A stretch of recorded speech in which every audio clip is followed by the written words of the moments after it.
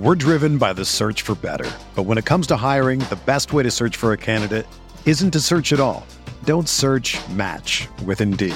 Indeed is your matching and hiring platform with over 350 million global monthly visitors, according to Indeed data, and a matching engine that helps you find quality candidates fast. Ditch the busy work. Use Indeed for scheduling, screening, and messaging so you can connect with candidates faster. Leveraging over 140 million qualifications and preferences every day, Indeed's matching engine is constantly learning from your preferences, so the more you use Indeed, the better it gets. Join more than 3.5 million businesses worldwide that use Indeed to hire great talent fast. And listeners of this show will get a $75 sponsored job credit to get your jobs more visibility at Indeed.com/Blue Wire. Just go to Indeed.com/Blue Wire right now and support our show by saying that you heard about Indeed on this podcast. That's Indeed.com/Blue Wire. Terms and conditions apply. Need to hire? You need Indeed. This podcast episode is brought to you by Coors Light. These days, everything is go, go, go. It's nonstop hustle all the time. Work, friends, family, expect you to be on 24/7. Well, sometimes you just need to reach for a Coors Light because it's made to chill. Coors Light is cold lagered, cold filtered, and cold packaged. It's as crisp and refreshing as the Colorado Rockies. It is literally made to chill. Coors Light is the one I choose when I need to unwind. So when you want to hit reset, reach for the beer that's made to chill. Get Coors Light in the new look delivered straight to your door with Drizzly or Instacart. Celebrate responsibly. Coors Brewing Company, Golden, Colorado. Spinning is Sabonis. Mentor. Oh, Miles Turner bringing that smoke. And now McDermott again, right to the rim with authority. Brogdon gets around. Levert, skies high for the jam. Warren lets it fly. Yes! TJ Warren is not human. Pacer Nation, what's going on? Welcome back to another episode of Setting the Pace. And we're joined today by Mark Schindler and Rhett Bauer. Talk about the Pacers. Three-game losing streak now. So, guys, Rhett, I'll start with you. How you doing, man? Not too bad, Alex. Got to watch both games today, as I got told on Twitter Friday night after asking what happened to watch the game. So I did that, and watched two losses today. So that was not super great. Mark, how we doing, man? I'm doing pretty well. I threw out my back this morning, actually. No. But other than that, things have been pretty good. So I've just been kind of trying to get that straightened out, literally and figuratively. But no, today's a good day, man. Yeah, no, it is a good day. I won't lie. I do like the early 1 o'clock Pacer games. I know some fans hate them, but I just like having an afternoon game, so I have my night free. But, Pacers, they played better tonight than they had against Milwaukee and honestly against New Orleans, who had the bench fourth quarter. So maybe we're seeing some steps of improvement. I'm not going to overreact here, but I guess the first question I need to ask you guys is, what is the biggest problem with the Pacers right now? And I'll start with you, Rhett. Just seems like rebounding, which we kind of knew going into the season and we've talked about consistently, but got out rebounded both games by 9 against the Pelicans and then by 16 by the Jazz. So that's a rough way to win, but just offensively just doesn't seem like there's a ton of hitting shots as well, which is also makes it tough to win. Yeah, Mark. Yeah, I would say rebounding is definitely a problem, but that's been nothing new in my opinion. I mean, Right. Well, not just in my opinion, that's just true. It hasn't been anything new. I think the biggest problem has just been the defense. And luckily, I mean, that's what changed today. The defense, that was the best I think it's looked all season. So that was nice to see. And against one of just about the best offensive team in the league. I mean, you saw routinely, and I was pretty apprehensive for how the Pacers were going to play coming into this game just because of the kind of offense the Jazz play. They're not going to kill you in isolation. They're going to whip the ball around 5 or 6 times and force really hard closeouts every single time. And that's what the Pacers have been getting killed by lately. And they were able to actually rotate extremely well, other than a couple of possessions where they got caught. But for the most part, I was pretty impressed with that. It looked like a real turnaround compared to the last week and a half that we've seen. But the other problem that we talked about a little bit before we got on here is the offense has been extremely stagnant. Yeah. We saw 39 shots come from Brogdon and Sabonis. And it felt like probably half of those came in isolation. At least 70% of those shots were in isolation for Domas. So just we're not seeing the ball move the same way that it had been. Yeah, and that was my biggest observation from this game was just the amount of ball movement that we're not seeing. Like, I would just think back like just a week ago, and we see that beautiful play in Charlotte where they, pass the ball around the horn, get a Justin Holiday 3, and it's like, man, this is great Pacers basketball. And we just haven't been seeing that. And now I'm not sure if it's the opponent because we've been playing a little bit better competition. You played Philadelphia, Milwaukee, of course, Utah, the best team in the league right now record-wise. So it's just, these are all really good teams. And so when you play tougher competition, things are going to be changed a little bit. But you brought up a great point about the offense being stagnant. And Domas Sabonis, I mean, he had 2 great games statistic-wise, Tuesday and Wednesday against Memphis and Milwaukee. But then the last 2 games, he's really struggled from the field. Mark, what do you think his biggest problem is right now on the offensive end? I'm not sure that it's even necessarily just his problem. I think it's mostly a team problem. I mean, I think he's been pretty good. I mean, it's just like you mentioned, he's seeing, pretty stiff defensive competition. I don't know if it was I don't think you can pin tonight on one person, but to have him post up Rudy Gobert multiple times and take him to the block multiple times, and it wasn't just a broken possession. You could tell. I mean, they cleared out the entire side of the floor to have him go right at Gobert. Rudy Gobert was the best big on the floor tonight, regardless of, or today, I should say, regardless of how well Miles or Domas could have played. I mean, that Rudy's a top 15 player in the league. And he showed that tonight, even guarding Malcolm a few times in isolation. I was a little bit confused by that. And it seemed like the coaching staff and Domas were all kind of on board with playing that. Nate Bjorkgren said in his post-game press conference that he was happy with those shots. He thought he'd want those again because Domas just missed a couple of easy ones. And I guess, you could point back and say that there were 2 or 3 bunnies, but for the most part, I mean, Rudy Gobert just played fantastic defense on Domas. I mean, you saw so many times like Domas we're used to seeing him pull off, he'll do his one half spin and then come back around and it's an easy bucket. But I mean, he was doing it 4 or 5 times because he would run out of moves on Gobert. And that's what's going to happen anytime you play Utah and the way that they're able to play defense. And they to their credit too, I mean, they really made it difficult to have open shooters and to have a lot of movement. They were sticking a lot of cutters, but at the same time, you got to find ways to make that work. Like maybe you have somebody set a pin down for somebody off ball. Like you it's not like that didn't happen, but I'm saying you could get a lot more of that than just clearing out and having Domas go to work without any movement going off ball. Cause that's what it felt like a lot today. And we've seen that a lot the last couple of games. Brett? Yeah, I think that's my biggest takeaway. First off, when Bjorkgren says that he missed some easy shots, there's no easy post up against Rudy Gobert. Like that's why he's a 2 times defensive player of the year. Like it's not an easy shot when you're posting him up. So I'm sure that the Jazz would also take Domas taking all of those shots because that's how good Rudy Gobert is and was tonight. But I think the off-ball movement when Domas posts up is my biggest frustration lately that I've been noticing. Is like it's one thing for Domas to be posting up. It's another thing for that to be the only thing that's happening on the floor, because especially when everybody's seeing it not go super great when he posts up Gobert. So like you're doing Domas a disservice by just standing there and watching. Like you've got to do something off ball. You got to have some sort of motion, some sort of pick, some sort of cut, like just move a little bit. And I think we've talked about it before in a couple other games this season where as soon as he starts ISOing, like the rest of the action just stops. And that's just something that I'm not a huge fan of. I think the other thing, just the defense really kind of looked iffy when it seemed like there'd be a switch with Domas on the perimeter and we'd just be fine with it. I don't know how you guys felt about that.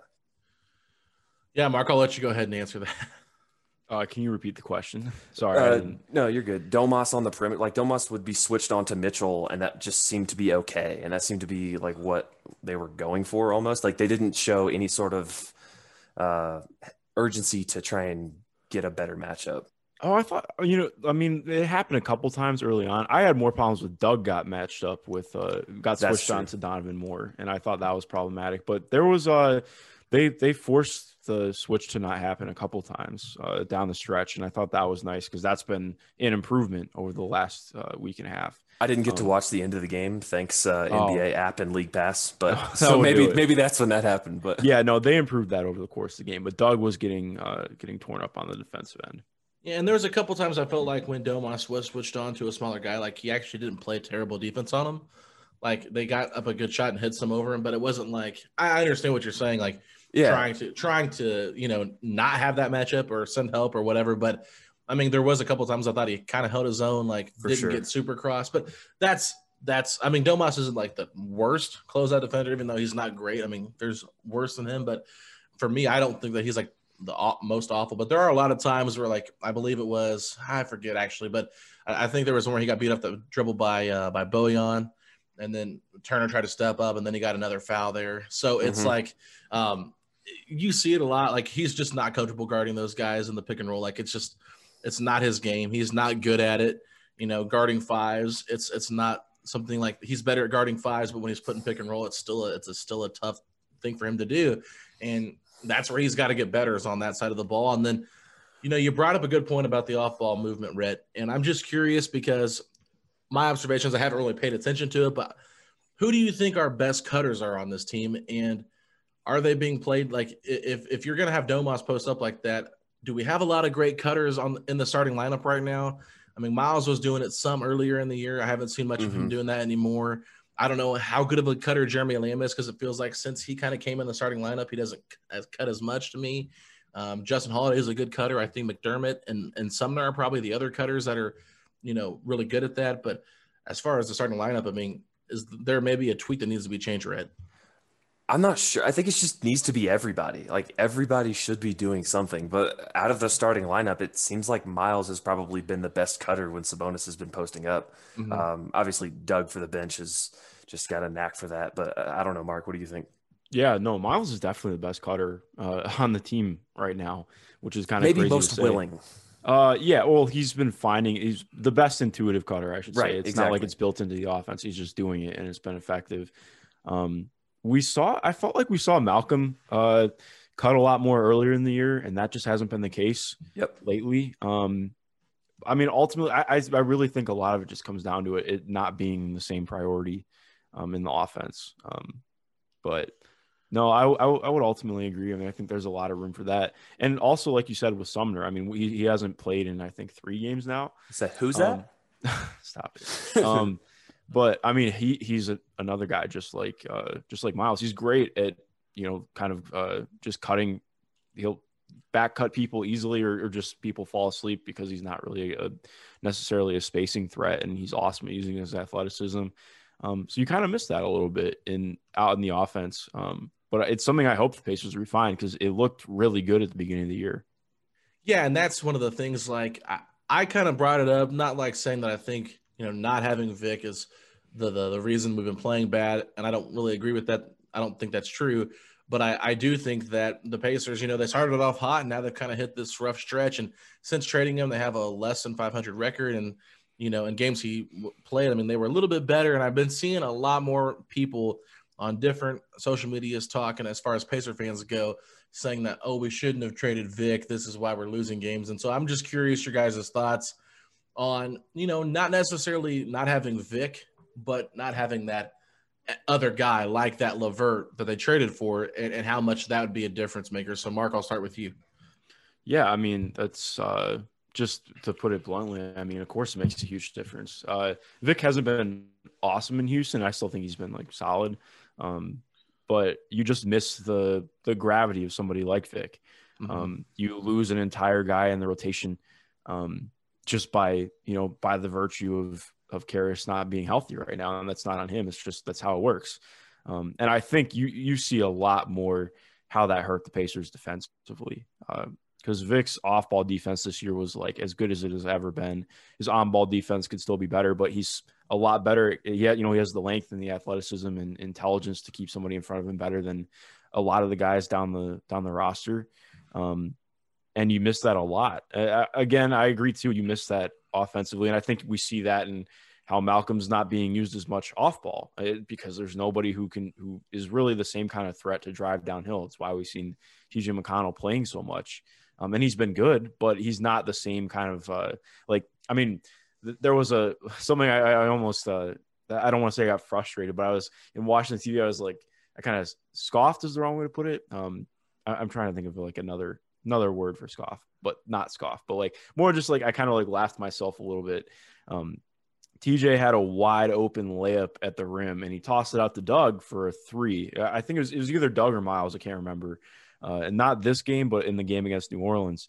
And it's like, dude, you got to take that layup. But TJ McConnell's wired to just pass the ball no matter what. And he will take those little off his back foot floaters.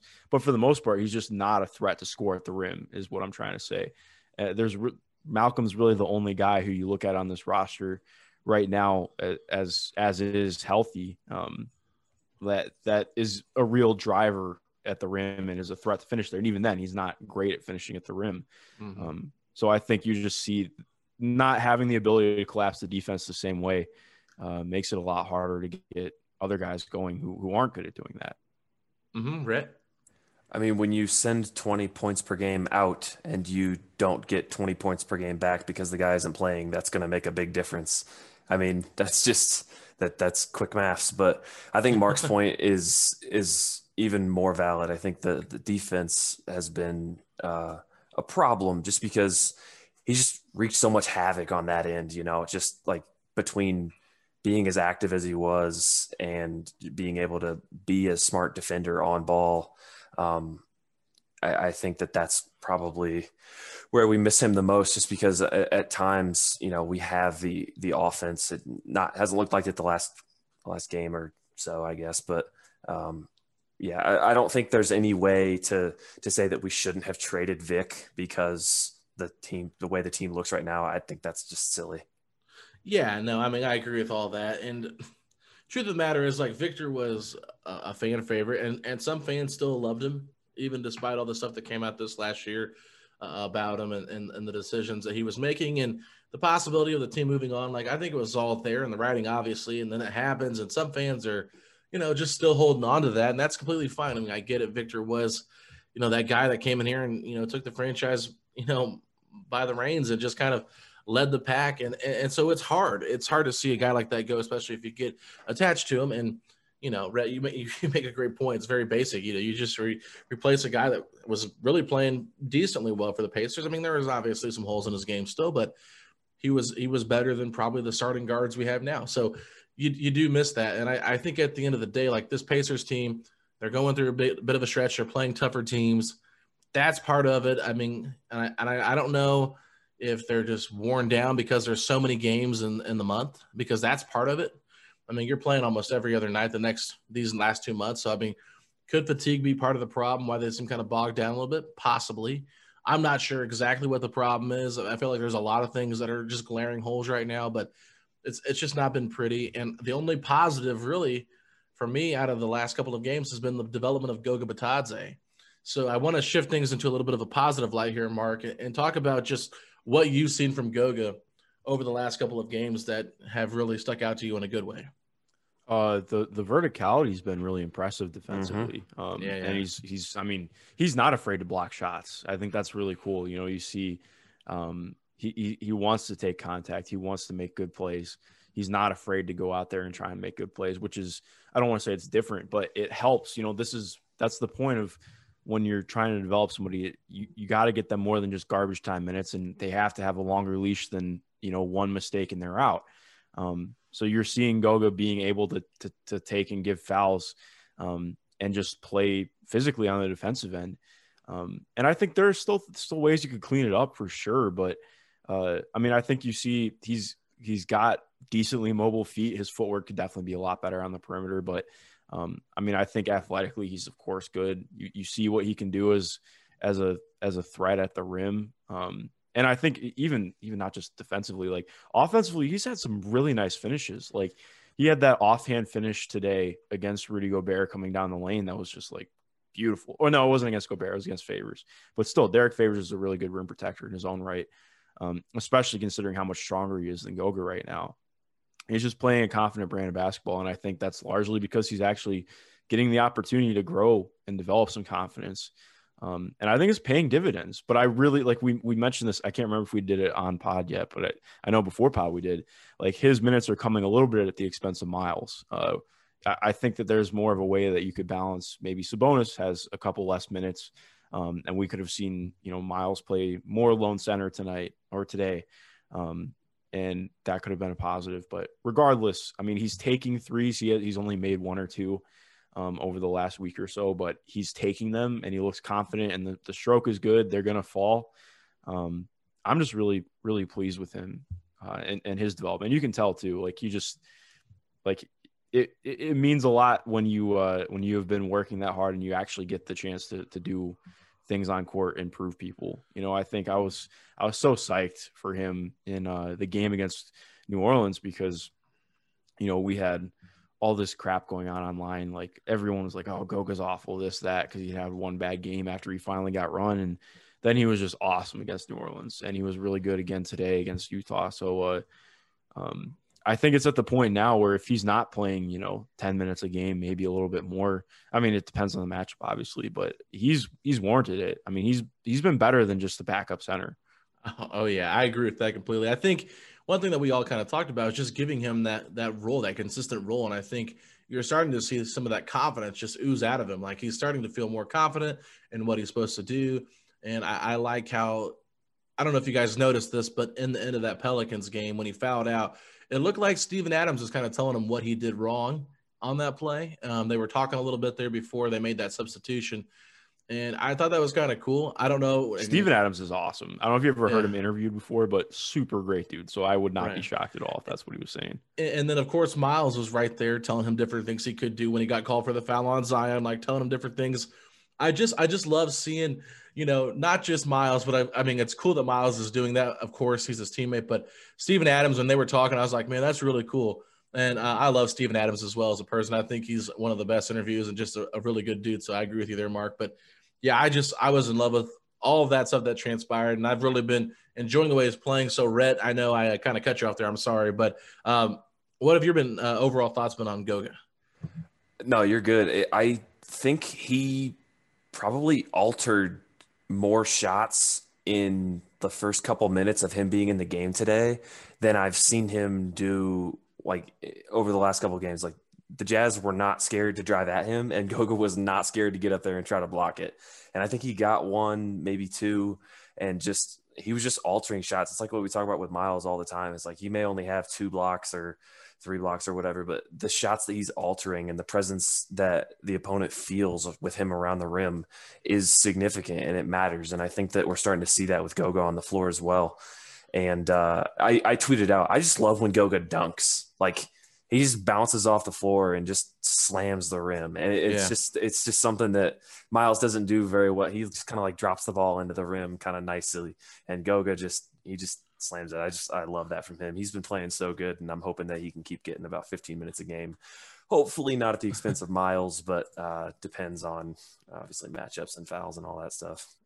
Yeah, no, I mean, the Goga Domas minutes were really rough today to watch. I was not enjoying those, but I did enjoy the Goga solo minutes with the bench unit, and they're the guys that kind of brought us back into it.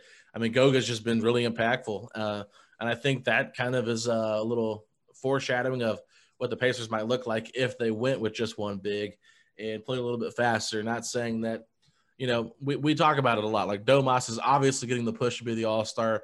The Pacers released probably the most cringeworthy All-Star promo video with Jeremiah Johnson for Domas. I don't know if you guys saw that or not, but it was rather I did not cringe. actually. Go on the Pacers Twitter account. They actually uploaded it there, and they played it a couple times today during the Fox Sports broadcast. It's like this Domas, like some kind of cleaner thing. Like, they're going all in on the campaign. Like, it's almost as bad as Lance Stevenson's Cold as Ice video.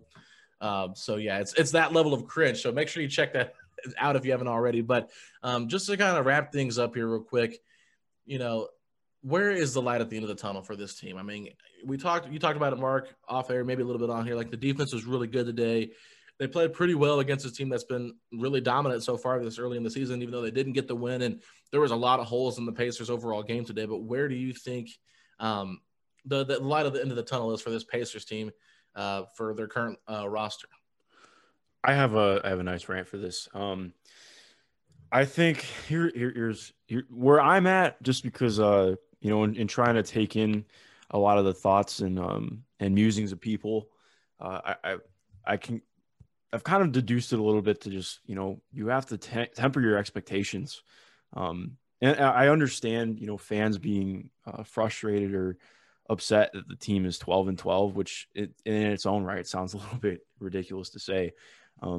I said this at the beginning of the year, and that's not to hype myself up, but I was coming in expecting this team to be, a 500 team, headed towards trade deadline or middle of the season.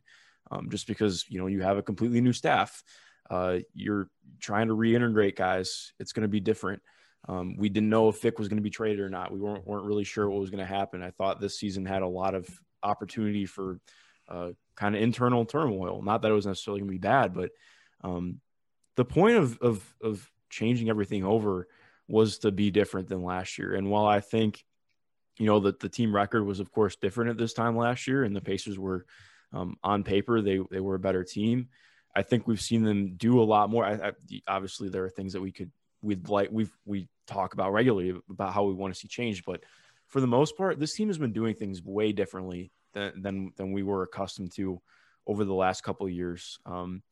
So I think with LeVert and TJ Warren both out right now, and where the roster is currently, and like we've talked about with kind of juicing the starters minutes and that the chicken's coming home to roost on that, I don't think that it's right to be expecting this team to be competing for like a 3 or 4 seed. And I've seen that thrown around that, people were like, oh, this was the year for the Pacers. And I just don't understand where you're coming from on that. And that's not to berate you, but I think this was the year where the team chose, instead of consistency, they wanted to shake things up, make things different. And as we saw with the Vic trade and getting Caris LeVert back, they want to build towards the future. Obviously, they're going to win now. They're never going to not try and win now. But they're focused on what's going to happen over the next 2 or 3 years while they have this whole core together and building towards that. So I think, given the state of the roster and all the injuries and everything that have happened, I don't really know why people were expecting this team to be a 3 or 4 seed. I get that they started out 8-4. Things were looking really rosy and positive. But you just got to take everything else into context and recognize, hey, it's okay that the team is 12-12 right now. We're seeing a lot of positive signs and growth. And I think this team is going to be better equipped for the playoffs this year. And that might not end up being getting out of the first round, but maybe you win a couple games. Yeah. And that's, if that sounds like a losing mentality to you, then I'm sorry. That's just how it is, not to be harsh, but Yeah. you can't just skip to going to the Eastern Conference Finals. It's not how it works. So it's going to be a slow process, but it's been a good process so far. And you just got to find the silver linings in it, and not to sound like some complete homer or anything, but I think just the last thing I can say is there have been good signs, and you have to keep that in mind. And just remember, expectations are sometimes a little bit lofty. Brett? I could not agree more. I don't understand. I think there's 2 trains of thought. There's one that we expected the new coach to unlock Turbonis and Brogdon playing at an all-star level and all that stuff, so we should be more than 500. And a lot of the games have been close enough to where we probably should be more than 500, just by nature of being in so many games in the fourth quarter and having it go one way or the other. But at the same time, you're missing your 2 best wing players. So what are you expecting to happen when you're missing 40 points per game and you're your best power forward, wingy power forward defender? So I completely agree. It's just expectation management, but I think at the same time, I'm still finding things in the game that we can improve on. And that should be a sign for optimism. When I harp on things that I want to see done better, it just means that the team can be better. If they just tweak a couple different things, that there's room for growth in a team that's 500 without 2 starters. So definitely some optimism, and even more optimism with the Caris LeVert being back with the team today. Obviously he's not back to playing anytime soon, but it's just I'm sure it's great to see him around the team. Can I interrupt for a second? Yeah. Alex just sent me that tweet of the Pacers All-Star commercial for Domas, and it is terrible. Okay, now I'm looking at it. I love Jeremiah. Jeremiah's great, but man, they set him up with that. That is it's like a Domas! sham. It's kind of like it's like a sham wow commercial, but like somehow cornier. It's bad. It's bad. I love JJ, but yeah, it's bad. And and I was gonna go back to that, Mark. I thought you brought up a great point earlier. Just so many fans' expectations. Like I said this from the beginning of the year, like with the uncertainty of what they're gonna do with Victor, the uncertainty of Turbonis, I just said I'm not really looking at this year as, hey, this is the year like we're gonna really see things. Like I was like 2021, 2022 is the year I really am excited for the Pacers, just because that'll be 1 year under the new coach. You finally get your decision on Victor, which was made earlier this year, and you hopefully get your decision now, or your answer on what they do with the Turbonis pairing, and whatever they decide to do. I'm fine with whatever they do. I mean, even if I don't necessarily agree with it, it is what it is. I mean, it's not going to change anything how I feel. But I mean, I'm in a group chat with some guys, and they're a little bit older than me, and they were kind of getting frustrated with all the like happy positive stuff like the Pacers posts, like after losing to the Pelicans, like almost had it or tough one, like vote Brogdon for All-Star, like they're just kind of going at it, basically just like kind of frustrated with the mentality of, hey, we're good, vote for us, that kind of thing. They want to get back to that level of where the Pacers were kind of in the mix there for the Eastern Conference Finals back in the 90s and back in the early 2010s, and I get all that.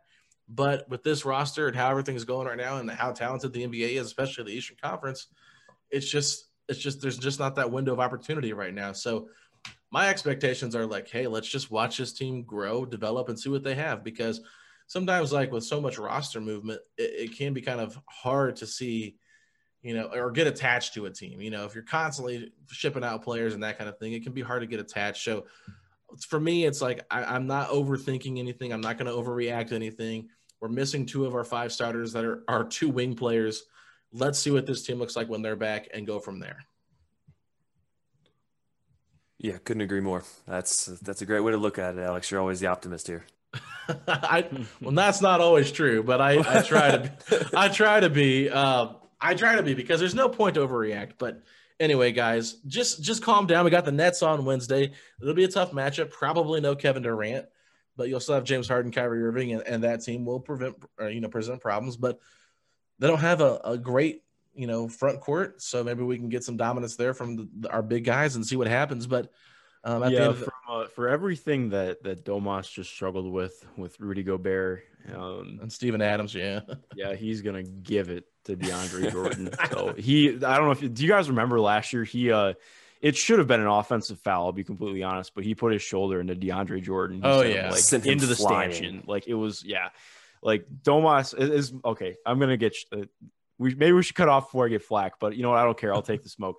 As much as people complain about Domas not getting fouls, he is lucky he doesn't get as many offensive fouls as he could, man. Because every time he lowers that shoulder, it should be an offensive foul, to be completely honest. But I'm excited for him to kind of eviscerate the Brooklyn front court. Not kind of. It's gonna be. I mean, DeAndre Jordan is just not. He's not that level of player anymore. No, you're absolutely right. DeAndre Jordan is not that same level of player that he once was. And a good night for Sabonis and Turner to get back on track and help the Pacers get back on a winning track. So still a tough matchup, though, of course, with Harden and Kyrie there, like I said earlier. But anyway, guys, that's all we got for today's show. Make sure you check out Rhett, the Mayflower Bauer, on Twitter at Rhett_Bauer. Give him that Mayflower nickname because, of course, he came up with that. Sabonis, Land, Holiday plus picks trade for Bradley Beal idea. So just got to give him a little bit of a hard time there for shipping our guys out. And, of course, Mark Schindler does an awesome job covering the Indiana Pacers for the Indy Corner podcast and does some work for them as well. Make sure you check him out at M. Schindler NBA. I'm at Alex Golden NBA. Follow our podcast at Setting the Pace 3 on Twitter and over on Instagram at Pacers Talk. Hope you guys have a great rest of your day, and we will talk to y'all later. Peace out, Pacer Nation. Sugar Ray Leonard, Roberto Duran, Marvelous Marvin Hagler, and Thomas Hearns. Legends, whose four-way rivalry defined one of the greatest eras in boxing history. Relive their decade of dominance in the new Showtime sports documentary, The Kings, a 4-part series premiering Sunday, June 6th, only on Showtime. Everyone is talking about magnesium. It's all you hear about. But why? What do we know about magnesium? Well, magnesium is the number one mineral that 75% of Americans are deficient in. If you are a woman over 35, magnesium will help you rediscover balance, energy, and vitality. Magnesium supports more than 300 enzymatic reactions in your body, including those involved in hormonal balance. From functional medicine doctors to mental well-being and female hormone experts, we all know that magnesium is the one mineral to improve all aspects of well-being and health. But which one?